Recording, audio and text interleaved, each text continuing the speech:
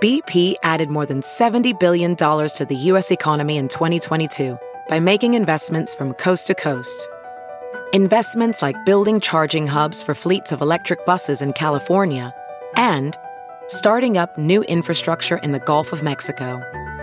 It's and, not or.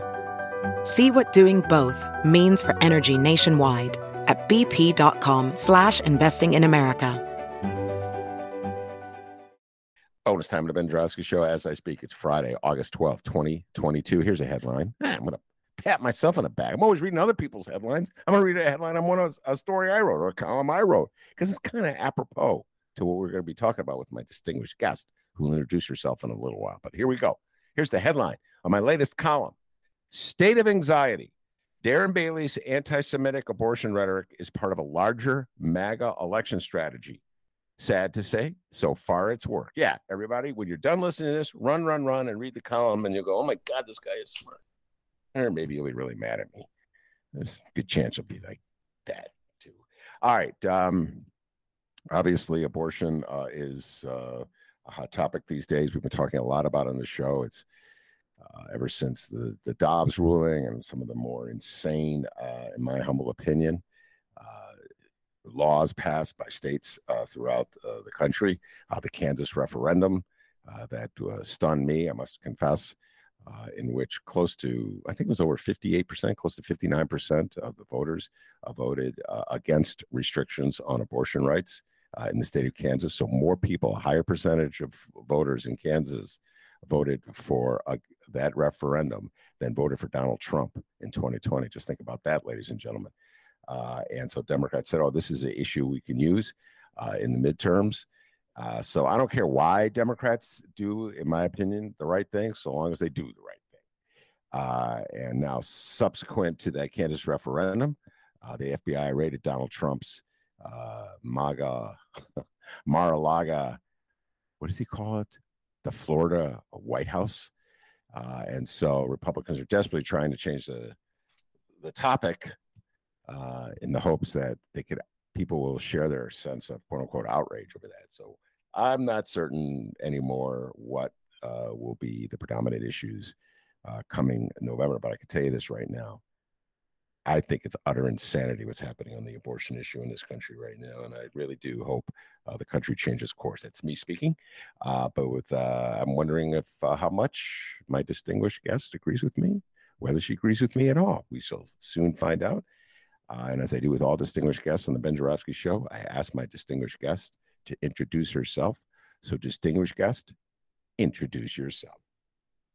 Hello, this is Natalie Moore, reporter at WBEZ and author of the play The Billboard, which has also been published. So if you missed the production run this summer, you can buy it and read it. And there's some extra content in the book, too, that we can talk about. Well, when she said that, she was looking at me like, meaning you, Ben. Oh, no, I wasn't. It was only a 3-week run. So.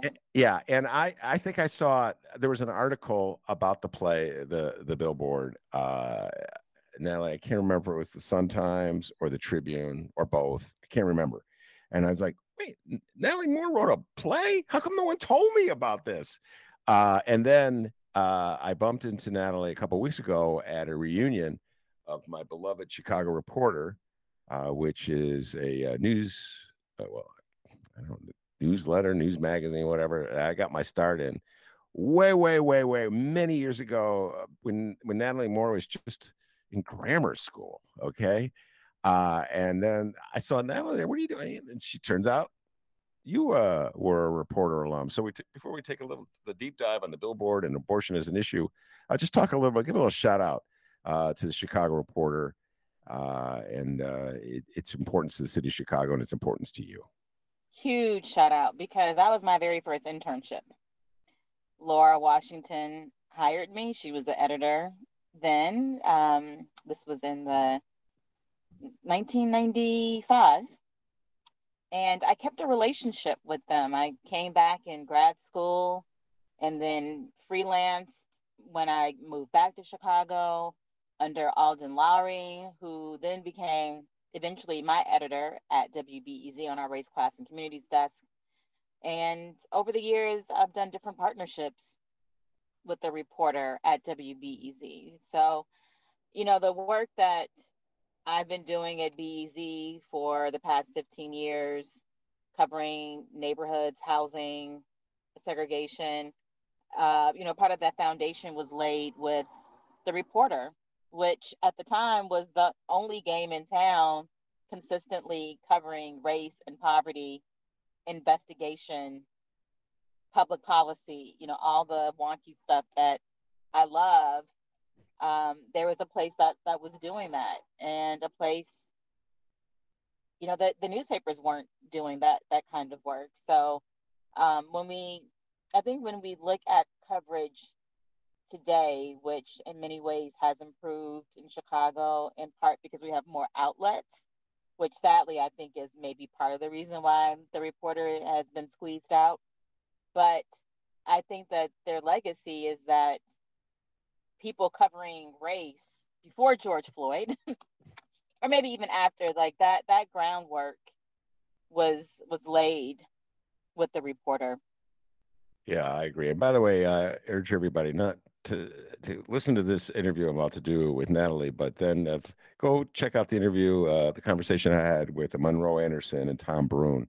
Tom Brune was an editor reporter when I got there, but way back when in 1981. Whoa. And he tells a story about how efforts by Richard J. Daley and Cardinal Cody to sabotage the career of John McDermott, who's one of the two founders of the Reporter, enabled McDermott to switch career goals and found the Reporter. So it's kind of interesting backstory about how the Reporter came into existence. And well, another shout out before we go back to abortion and the Billboard. Laura Washington, who hired you, was working at the Reporter with me way back when. She was an education reporter, and she is leading an effort to bring back the Reporter and raising money and doing all kinds of good work. So much appreciate that, the great Laura Washington. All right, let's talk the Billboard and abortion issues in general. So why don't you just give folks a sense of sort of the subject, the theme, the setting of your play, The Billboard? The play is set here in Chicago, in Englewood, and an anti-abortion billboard goes up saying the most dangerous place for a Black child is his mother's womb. Abortion's genocide. Keep Englewood Black. Vote Demetrius Drew for city council. And there's a fictitious Black Women's Health Initiative, a clinic in Englewood that's outraged. This clinic does everything from lead testing to abortion services. And they put up a billboard that says abortion is self-care. And on that billboard are 3 Black women smiling and kind of laughing. And from there, the dueling billboards, the drama starts. There's an incumbent city councilwoman. There's a 19-year-old program assistant who runs the social media campaign for BWHI. And then there's the board chair, who is reluctant about this messaging, but is swayed by the founder and executive director, Dr. Tanya Gray of BWHI. And I was inspired to write this play because there have been anti-abortion billboards all around the country for more than a decade targeting Black women. And there was one that came to Chicago in 2011. And it didn't get much headway. I mean, they were going in big cities, even New York. Press conference died down. It didn't make any waves. But in 2018, the same Black pro-life guy who's funded by white evangelicals, who did this in Chicago, did it in Dallas. The same kind of message. And then there was the Afia Center in Dallas, a Black women's, it's not a clinic, but a Black woman-led organization around health equity issues. They put up a self-care billboard with the women smiling. And that billboard, in many ways, was more controversial than the genocide billboard. And I will admit, when I saw that billboard in 2018, it made me uncomfortable. Uh, Self-care, I grew up in the 90s where keep abortion safe, legal, and rare was the Clinton mantra. Even how Roe was decided, that this is a private matter, that this is privacy. Um, and so there's always been a little bit of shame, even in the pro-choice movement. And, and I understand, like, time evolves, language evolves. A lot of those critiques weren't present at the time. And my uncomfortability led me to call a friend who's a midwife and an abortion provider in the South. And I was like, what? Like, I feel a certain kind of way about this. And she said, well, a lot of people do. There was a big debate about this, in the reproductive justice community. But ultimately, women should not feel shame around abortion. And there's been a lot of stigmatization. Um, and so talking that out helped me. And I think art challenges people. And so I was already writing a play that I had in mind that was commissioned by 16th Street Theater, which is in Berwyn. And so I wouldn't embarrass myself. I took a playwriting class at Chicago Dramatist. And we had a homework assignment to write a 4-page play about an object. So a little inside baseball for play lovers. Plays are very urgent, the way journalism is urgent. You just don't write something to really wax about it. There has to be something timely. It's not topical. And in plays, usually something or someone shows up, and that's what kicks off a play. And the assignment was to write about an object. And so I wrote about I created the two characters, the board chair, the doctor, coming up with their own self-care billboard. I sent that to the artistic director of 16th Street Theater just to say, hey, I think I've got this playwriting thing. I got a handle on it. This has gotten great feedback. And she read it and said, this is great. And I don't want to tell you what to do, but I think this is your play instead. And that's how, from those two characters, I developed the billboard. And so do you still have what was the word you used? I should have written it down. I'm going to quote the exact word, but a little awkwardness, if you will, about the concept of self-care, abortion, of being Yeah, uncomfortable. I think that was the word. Yeah. It was jarring. And now 4 years later, it doesn't seem that way, but they were really cutting edge with that message in 2018. And ahead of the curve, I think, on language outside of, their community, reproductive justice community. So, yeah, I mean, we've never seen women smiling and laughing about an abortion. We've been taught that this is serious. It's solemn. And for some people, it is. But for a lot of women, it's relief in not being pregnant anymore. Well, here we go. I'm going to get myself in trouble with this conversation, but let's just go. I have long viewed the attitude about abortion to sort of the attitude about marijuana. I'll explain why, what I'm getting at here. So for years, I talk about this in show all the time. Now, for years and years and years, marijuana was illegal. And so people in polite society, if you're publicly speaking, could not say something, or you felt, you didn't feel you could say, oh yeah, I smoked reefer last night. Yeah, I smoked it all last weekend. That's how I get through life. If I didn't have that, I don't know what I would do. Or I watched a stoner movie last night and laughed really hard, and I thought it was funny. But when you get in your professional life, it's as though, it's illegal and you can't condone it, so you pretend like it doesn't exist. Okay. And meanwhile, if you're a white person, you're free to smoke it, and all these black people get arrested for it. That's a whole other story. With abortion, it's like, I think it's a 25%. I want to say, don't quote me, Natalie, but I think it's like 25% of women have had an abortion. I want to say isn't that something you've heard? It's either 1 in 3 or 1 in 4. Okay. So I went with the 1 in 4. Let's go with the conservative number. It's probably 1 in 4. I should know this I did know this off the top of my head.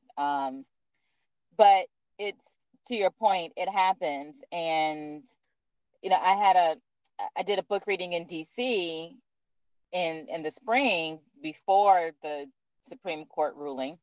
Mm-hmm. And it was a panel that some actors were hired. We had a producer who staged just a scripted reading, and then we had a panel discussion that included Fatima Goss Graves, who's head of the National Women's Law Center, and she's on TV quite a bit as a pundit and weighing in on these issues, a Black woman.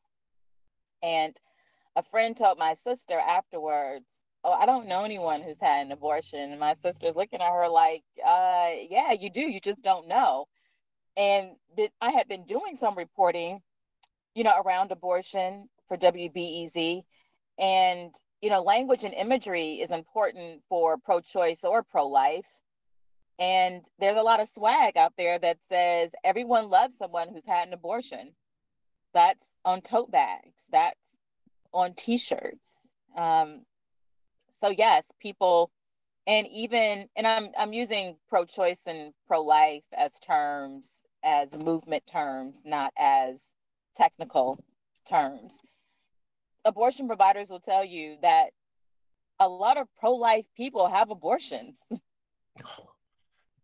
They tell on themselves, like they really, I'm a firm believer in shutting up is free. But I don't think they feel bad, but they will be abusive to staff, and they will say, "I don't believe in this, but I have a good reason to do this." So, yeah, there are individuals who would fall in the pro-life camp who do have abortions. Well, when you said that, see, that's what I'm getting at. And the anti-abortion side has been so aggressive for so long, in your face. They've intimidated the abortion rights side. They intimidated them so much, Natalie, that they decided not to use abortion in their language. So they talk about pro-choice. They won't even mention the procedure because they're like embarrassed.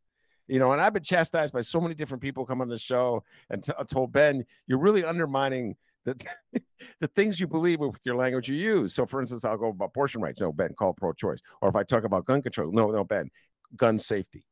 So I'm well aware of how language is important in this larger struggle. But when I hear this story, I'm going to share this with you. A friend of mine, a dear friend of mine, worked for years, abortion rights movement, helping poor women get access to abortion that they couldn't afford. She said this one time, this woman that she recognized from protests showed up to have an abortion. And the woman said to her, this is still with me, Natalie, ever since. She goes, I'm against abortion, but I can't have this baby. I'm like, what? Hello? It happened. I can't even get the words out because the inconsistency of it. So she'll get access to an abortion, safe, affordable abortion, go about her merry way, and vote for politicians who will deny that access to other women. I find that very frustrating. I don't see the interconnection, the logic there. Help me out here. Do you disagree with the point I'm making, or do you share my sense of frustration? Well, I just gave the same anecdote that that this happened. I will say that within the abortion rights community, I mentioned that language and imagery has been important for people for abortion rights and those against. So we know about bloody fetuses, we know about billboards, the genocide. But I would say the abortion rights community, like there's more literature like Shout Your Abortion Story. That I think part of the strategy is to get rid of the stigma and normalize it as a procedure. And so that comes in the form of swag. It comes in the form of storytelling and books, and people don't have to shout their abortion story. No one's making anyone. But the open mic and storytelling is a way to get rid of some of that stigma. Well, we have a ways to go before we fully get rid of it. But I know your point, because when we did a show at the Hideout just last week, and one of the guests was wearing a shirt that said, I had an abortion, just wearing a shirt out there. And I was like, wow, 20 years ago, I wouldn't have seen that. And there's also, have you seen the can I swear on your podcast? Oh yeah. Join the long line of people who have dropped various bombs on the Ben Joravsky Show. It's a podcast. You can say whatever you want. Okay. Well, there is the tote bag that says "fuck your abortion ban." Yeah. I'm sorry, Natalie. I'm really offended by that language. I'm sorry. We're gonna have to edit that out. All right. Let me ask you this. So I've not seen the play. I'm at a disadvantage, but I will buy the book and read it. So in your opinion, if a ward in the Englewood area, there was an election between a person with the point of view of abortion is murder and a person with the point of view that abortion is self-care, and they're running one-on-one, which one do you think would prevail among voters in Englewood? That's a really good question, because in my mind, we don't see the outcome to the election, but the incumbent wins, because it's hard to beat an incumbent. But one of my friends who visited, she was like, I don't know. Like, Trump was elected. Why couldn't Demetrius Drew be elected? I want to say some more about this character, Demetrius Drew. Go. And Ben. So no one is based on anyone in particular. So when you see Cheryl Lewis, the incumbent city councilwoman, I don't think you're going to have a reaction of, oh, she nailed so-and-so. However, as one of my friends told me after seeing the play, because there is a debate scene, she said, this is clearly written by a journalist who's attended too many community meetings. So I know the rhythm, I know the platitudes, I know how people talk in Chicago. And to up the stakes, I put it in a city council race, and to also make it uniquely Chicago. So Demetrius, I will say, is an amalgamation of people. And after you read it, I'm not going to name any names. They're not household names. These are names journalists would recognize, and political operatives. He is a Black nationalist with a whole lot of gender issues, and believes, in some ways, his argument is just like, Black men are affected by patriarchy just like white men are. And so his argument is the Black family is going to save us, is going to save the race. And so Black women should have babies to build up our leaders.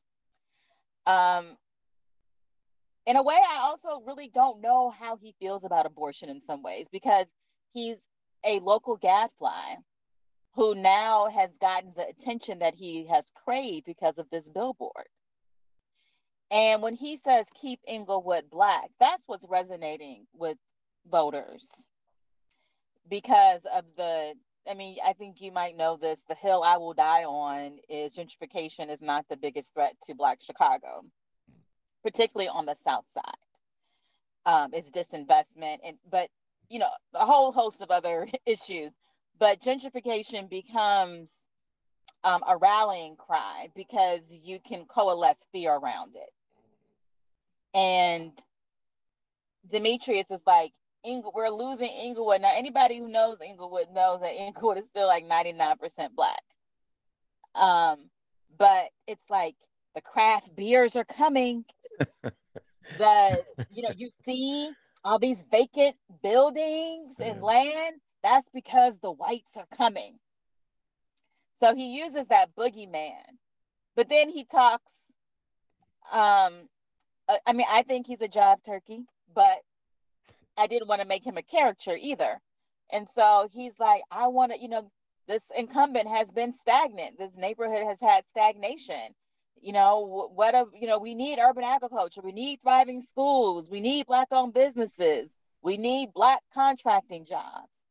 So abortion is his device to get at these other issues. So I'm not going to ask you what happens in the play. That'll just encourage people to see the play whenever they can, or read the book to see the outcome of the play.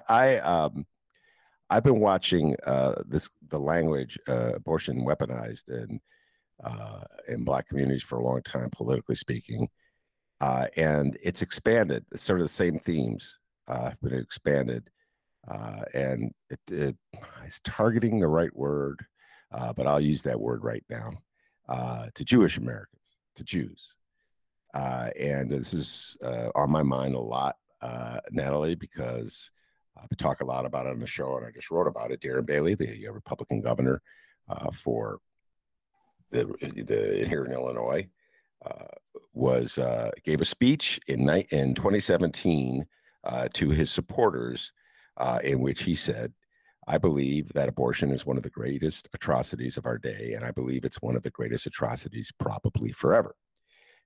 The attempted extermination of the Jews of World War II doesn't even compare on a shadow of the life that's been lost with abortion since legalization." Now, to me, that's classic anti-Semitism. That's me speaking. I know there's some journalists in town who disagree with me. And I guess they have the right to their own opinion, right? I have the right to mine. But I think it's classic anti-Semitism because it's trivializing, disparaging, and marginalizing millions of people who the Nazis killed, and saying that somehow or other a fertilized egg is the same as a human being who's like walking around the street. All right. And now I'll relate it to Black people, because this is not just Jews they're picking on. This is a quote from right after Buffalo. And I don't know if you saw this one, Natalie, but right after Buffalo in May, a white supremacist armed with a semi-automatic rifle gunned down shoppers in a grocery store in Buffalo. I know everybody knows about murdering 10 people. Soon thereafter, a woman named Laura Loomer, who's running for Congress in Florida, put this out on her social media page. Quote, "Planned Parenthood has still targeted and killed more Black people than the Buffalo supermarket shooter." End of quote. To me, what Laura Loomer was saying was the exact same thing that Darren Bailey was saying. She was trivializing, marginalizing the death of people, trying to make them inconsequential, like she didn't have to care about them, that she didn't have to think about white supremacy as an issue in this country, didn't have to think about guns as an issue in this country, because abortion is worse. And I'm like, no, I don't buy that at any level. And I find that exceedingly offensive, just like I find it offensive when Darren Bailey says what he said about the extermination of Jews in World War II. And yet, Natalie, help me with this. Anti-abortion people feel free to say stuff like this. They feel like they're justified. Go ahead. Yeah, you hit on they resonate for two different reasons. And I would say that it is just a good rule of thumb to never compare anything to the Holocaust, because when you do, you you get in trouble. You get backlash. So and especially, I don't think non-Jews should ever really be having that conversation. I think that there are some inter-ethnic, inter-religious, inter-racial conversations that can be had.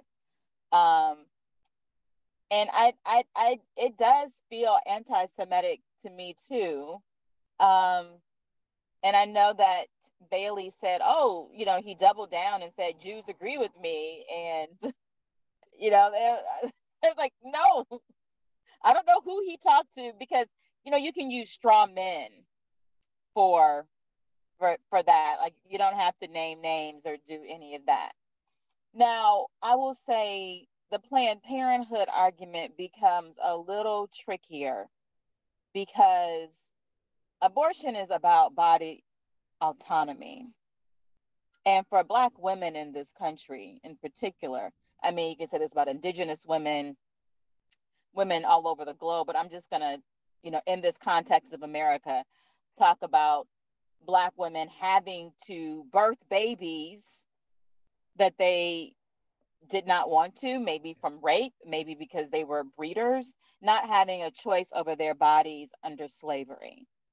And then you have Margaret Sanger of Planned Parenthood, who did believe in eugenics. So I think that sentiment taps Black people knowing the lack of control that Black people have had over their bodies in this country.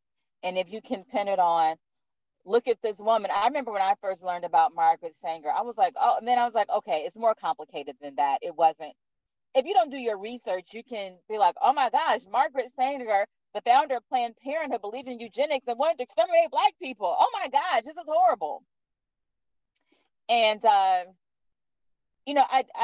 do have a nod to that in the play. The characters like, oh no, Planned Parenthood.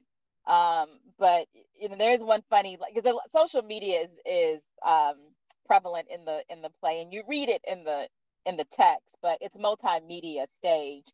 And these are real things. Someone said, what would Martin Luther King say? And then someone wrote back, you dumbass. Planned Parenthood honored Dr. King and Coretta Scott King in 1966. They believed in family planning. And W.E.B. Du Bois had a relationship with Margaret Sanger. Did she have some questionable views? Was she, right on everything? No. But that becomes a proxy for other issues. And then it also can turn into some Black men feeling that Black women are falling to white feminism. That's a whole nother thing. But I want to add that I mentioned that there's extra content in the book. So I write an introduction. Imani Perry, the wonderful scholar, wrote the foreword to it. Jane Sachs did an afterword. But I did a Q&A with a woman named Toni Bond. You've heard me a couple of times say reproductive justice. Reproductive justice is a movement founded in Chicago in 1994 by 12 Black women who were at a pro-choice conference. And they felt like this was at the time that the Clinton health bill was trying to get underway. And these Black women felt like, we need an intersectional response, that it's too much just about abortion. And so a way to think about this is, access and choice. Choice is this word, but if you don't have access, you don't have choice. So they created a new framework, and Toni Bond no longer lives here, but her archives are at the Vivian Hart Center right here in Chicago at Carter G. Woodson Library. And I wrote a column about her in the Sun-Times a couple of months ago. But the Q&A, she just lays it all out, how it came to be, what reproductive justice is. And it's 4 pillars: the right to have a child, the right not to have a child, the right to parent the way that you want with support, and the right to sexual pleasure, body autonomy. So when you hear those 4 pillars, it's bigger than choice. And in this post-Roe world that we're living in, we know that women of color and low-income women do not have the same means to travel to another state to get an abortion. And they might not have had, and they had trouble with those means even when there weren't the type of abortion before Roe was overturned. So it's a different framework, a justice lens. And it's a movement that I think is gaining some traction, but it's not really known. And the fact that it started in Chicago is pretty significant. What's the significance of it starting in Chicago? Because it was here, and I just, of all things that were in Chicago. Natalie Moore loves Chicago, ladies and gentlemen. She was born and raised in the South Side. Okay, I was just like, I don't. When I say significant, that it's just part of the history that's here. And I also wrote a piece for WBEZ.org about the long history of abortion here in Illinois, from the 18, and a lot of anti-abortion laws in states happened around slavery. Yeah. And so when you read I did not read the decision, the Alito decision after Roe came out, but I read the leaked opinion. Okay. Mm-hmm. And Dobbs. Okay. Mm-hmm. Yeah, which my understanding is it's pretty much the same. the argument that that abortion is not in the Constitution, or that states outlawed abortion. And I think no matter how you feel on the issue, you have to look at the time frame of the 1800s, like 1827, and and there were fears about, and this stunned me. There were fears in the 1800s that not enough white people were having babies. So this patriarchy, white supremacy, goes back with abortion, to the 1800s. And so when I talk about the significance of Illinois, how Illinois, the Janes were here, the underground abortion movement. It's been a hotbed for activism and also backlash. Henry Hyde, the Hyde Amendment, a lot of laws in the 70s, state laws that got on the books, became models for the country.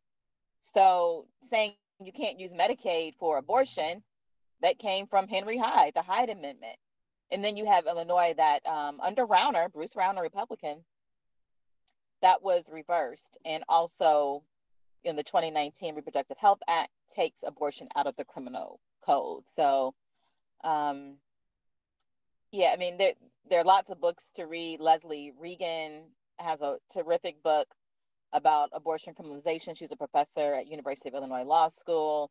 But if you want the crib notes to all of this, you can go to wbez.org and read my piece. All right. I thought the answer you're going to give why Chicago is significant is the one I would probably give, which of course I wouldn't recommend anybody else giving it. And that is that the forces of hate, repression, and segregation are so strong and powerful in the city of Chicago that it just, as a response for survival purposes, Chicago comes up with some pretty powerful activists. I would say that's true, although my interpretation during that time is that this was more of a national issue. Like, this was something that Black women were recognizing, that there needed to be a different kind of voice within the abortion rights movement. Fair enough. And by the way, I would just like to close by saying the 4 pillars of reproductive justice that you outlined is a long way removed from Bill Clinton's view that you started the conversation quoting. And I always forget it. I always screw it up because of my dyslexia. Natalie, what was Clinton's line? Safe, legal, and rare. Yeah, see, that's so classic. Don't even get me started on Bill Clinton. But yeah, that's so classic, Bill Clinton. Not going to take a stand on this thing here, but just got to send a message to my base that I am pro-choice. But I will. My recollection is that was. I don't know if that was a base statement. Abortion became legal in 1973. You have a backlash in the 70s. Roe was a privacy issue, not a human rights issue. And so there is a scene in the play where, someone's wearing, and I've seen this swag too, abortion is a human right. And I think just over time that you just evolve and you understand what these issues are really about. So, I don't know if Bill Clinton came up with that on his own, but it was endorsed. It wasn't something that he was saying and others are like, no, that's horrible. No, nobody said that. Yeah.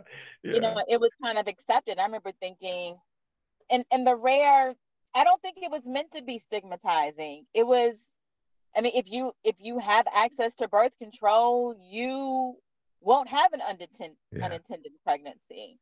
It's abortion doesn't always come down to that, but that birth control and access to medical care, all these things play a role. And so I think there were a lot of unintended consequences in the pro-choice movement.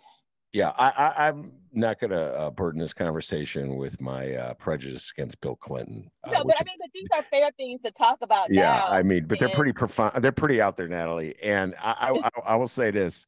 I lived through the Clinton years, and every time he was on a ballot, Natalie, I voted for the man. So okay, just want to put that out there. So I'm culpable. And I bought into like the whole attitude of messaging. And then I look at all the things that Clintons did, and then like the backlash 20 years later from people on the left, like just we're not going to get into this, but just like throwing people into jail, for drugs and stuff. And I just to me, there's some parallels there. I will say this is a great book. I'm going to give a shout out. It's a novel called Mercy Street by a woman named Jennifer Hay, which I urge everybody to read when you're done reading Billboard.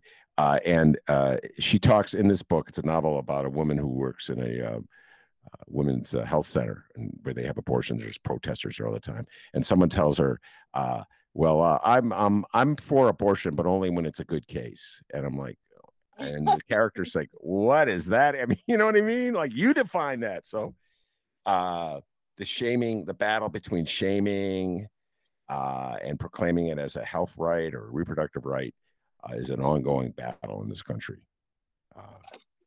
So anyway, Natalie Moore, thank you so much for coming on my little humble podcast. I greatly appreciate it. One more time, tell folks the name of the book. Has it come out yet? Can they buy it? It's been out. The book came out in March. It's called The Billboard, a play about abortion, and you can buy it wherever you buy books, preferably an independent bookstore. And it was staged this summer, 16th Street Theater. And my dream is that other theaters around the country pick it up. But in the meantime, you can read it. And plays, I know a lot of people don't buy plays to read as books, but you can read it in one sitting. Yeah. No, I particularly after seeing a play. Now, this is totally unrelated. If I enjoy it, I love buying the play because I can still hear the voices of the actors in my brain when I'm reading it. And really just even in TV shows. I just read I don't know if you saw the TV show Slow Horses or whatever, it's a spy show, but I just read the novel, and when I was reading the novel, I could hear like the voices of those actors like pounding, like, oh yeah, it makes it more meaningful. So I'm with you about buying plays after seeing a show. All right, Natalie Moore, thank you very much for taking time to come on my show. Thank you for having me, and I look forward to talking to you after you've read it, especially when you think of Demetrius Drew. Oh, I'll bring you back. We'll have another. What if I can't stand the guy? Oh, we'll have a debate on you that. Probably won't be able to stand him. I probably won't. Well, who will I dislike more, Demetrius Drew or Bill Clinton? That is a subject that we'll have the next time. I'm struggling with Bill Clinton, Natalie Moore, as you could tell. All right. Well, thank you very much, Natalie Moore. That's the great Natalie Moore. I'm Ben Joravsky. Take care, everybody.